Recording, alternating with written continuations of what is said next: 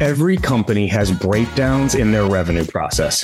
Sure thing deals slip into next quarter, competitors creep in and swipe deals away at the last minute, and deals getting single threaded that don't get to power. These are just a few examples of revenue leak, but there are a ton more, and they're preventing your team from reaching their sales targets. That's why I'm such a big fan of Clari's revenue platform. It's the only tool that actually helps leaders take control of their revenue and thrive through any market conditions, especially when things get tough. You can't afford to miss a single detail, but you also can't be leading by gut. Clari combines the science and the art of sales and sales leadership. So go to Clari.com if you want to answer the most important question in your business. Are you going to meet, beat, or miss on revenue?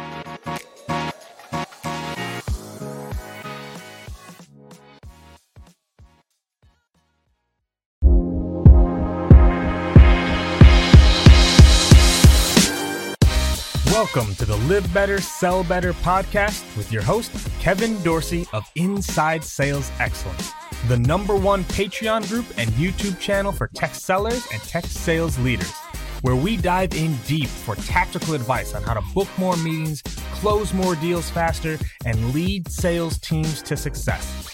But we don't stop there. We also focus on the person in salesperson. We talk about mindset, goals, time management, and so much more. So thank you for listening. And if you're interested, head on over to patreon.com/inside sales excellence. Now with that, grab a notepad, get ready, and let's dive into the good stuff.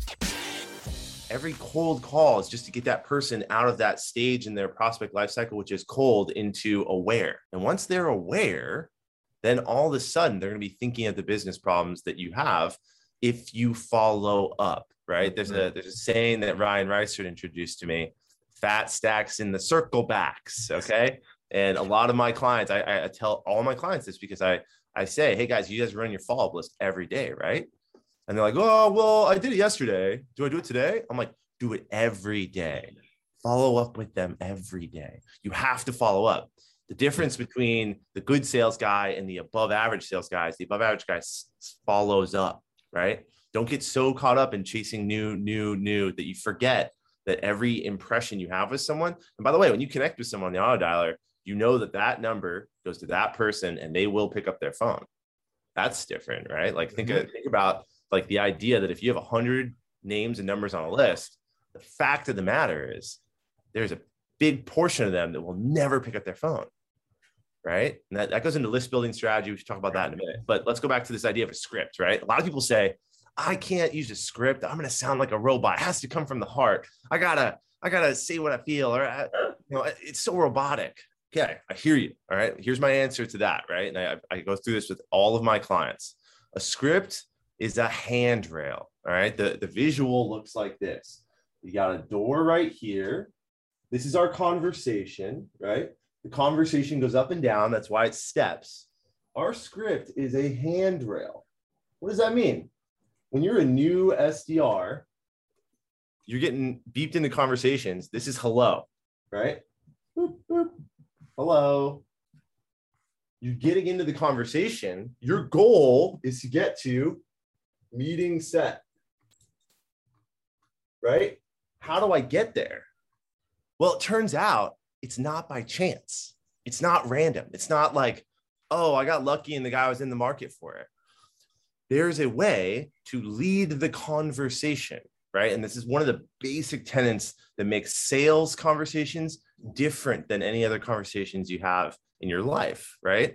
That's why I think opinionated people make great salespeople. Because if you don't have the opinion that your product changes the way that these people are going to do their work, live their life, get things done, make money, whatever it is, then you're not going to have good conversations. So the script's a handrail. So when you're a kid, meaning you just started cold calling and you have to get up the steps, what does every kid do when they get on steps and they're going up? They hold on to the handrail, and the script's going to take you there. It's designed. I design scripts as a path through conversations that lead to predictable outcomes. It's not mistake. It's not chance. It's not, I know my universe. We understand all the things they could possibly say, right? And when you know everything that they could possibly say, you can craft an actual path for someone to go through a conversation. You're asking them the same questions. They're going to give you a either binary answer or an open-ended answer, and you know where to take it from there because you're calling about a certain topic and you're calling a certain person. Once again, it's not random. So just like kids always grab the handrail when they go up, adults sometimes don't, right? Like when you get really good at it, like when you go to your friend's house, you've been there 20 times, those big steps that you used to go up when you guys were, 10 years old, now you're 14, you gotta skip 2 steps and you jump. But what ends up happening is you get to the same outcome. So people say that they can't use a script, and I get pushback on this from time to time, like, well, scripting it's going to be robotic. They're going to know I'm a cold caller, this and that. Look, dude, you don't have to use every word of the script. And in fact, I don't want you to use the script word for word after your first or second week. I need you to flow the script. The script is just a handrail guiding you along your path, right? I think a lot of teams out there don't use scripts. If they do use a script, it might be like from marketing, and don't let a marketing person write a sales script, like a call script, right? It's not marketing schlicks. It's not a pitch. It's a conversation, but you have to have a guide rail to it. So scripting and following up is like basic stuff, but geez, people don't do it. Yeah. I think it's so funny when people fight back on scripts because everyone uses a script. Everyone uses a script. It's just whether or not it's written down and if it works. If you are saying something, that is your script. That is your script. That's what you're saying is the delivery of your script. Just most people change their script on every call, or they don't track it, or they don't have an intention behind it. They don't have the best practices you talk about, right? So let's touch on that real quick. If you think about a script, what are some of the best practices, right? Maybe there's 2 best practices I'd love for you to touch on: the intro and the asking for the meeting. Because if you don't nail the intro, you don't get to go up the steps, right? You don't get to have the conversation. But also at the end, a shockingly high amount of reps never actually ask for the meeting. They hope the prospect will say, yeah, okay, so what do we do now? Or can we set something up? So let's talk about the intro first, right? Like, how do you earn the right to keep the conversation going? Let's talk maybe best practices on like how to actually ask for the meeting. Absolutely. And this is, one of these LinkedIn talking head debate pieces that I love, like Morgan J. Ingram and I like heavily disagree on intros. And I'm going to be on his Muffins with Morgan podcast talking about that pretty soon here. Because I'm a huge fan of clearly stating who you are and asking them how they're doing today. Right. And that's controversial. There's people that are screaming at their phone right now saying, dude, that's stupid, Kevin. Don't ask them how they're doing. There's 100 ways to do it.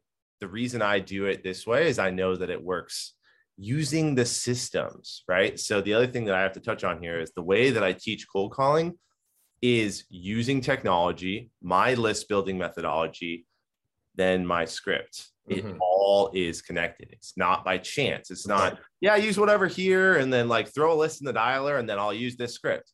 It all has to line up. So we're using a dialer that gets you beeped into a conversation, means you're going to have way more conversations that day because you're skipping all the people that aren't picking up, which is amazing. I start with, hey, this is Kevin from Voris. How you doing today? And you say that very genuinely. The more genuinely you say that, the analogy I use with the reps is pinball. All right. So that pinball of, hey, how you doing today? This is Kevin with Voris goes into their head and it goes ding, ding, ding, ding, ding, ding. Now, what do we know is going to happen? It's not going to hit green anywhere. It's not going to be like, I know Kevin, I know Voris, I'm doing great today.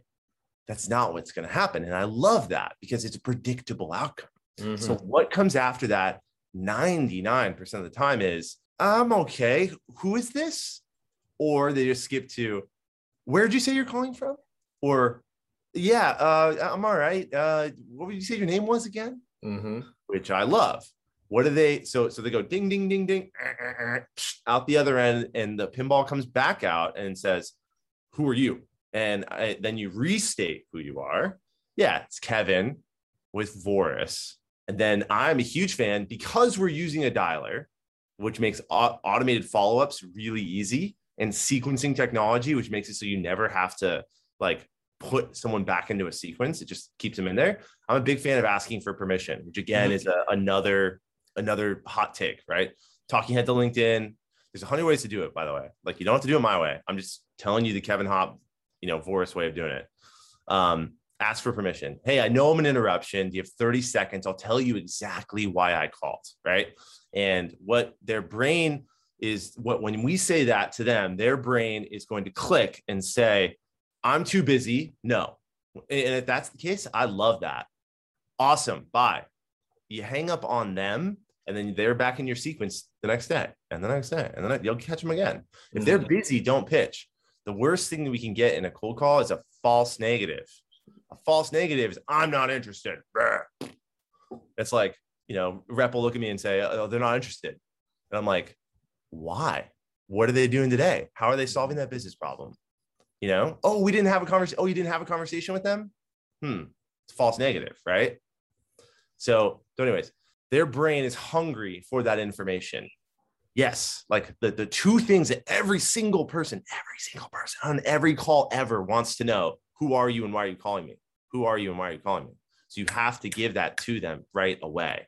But then I'm a fan of acknowledging the interruption. And by the way, this asking for permission thing became much bigger deal during COVID, because you hear the dogs barking in the background.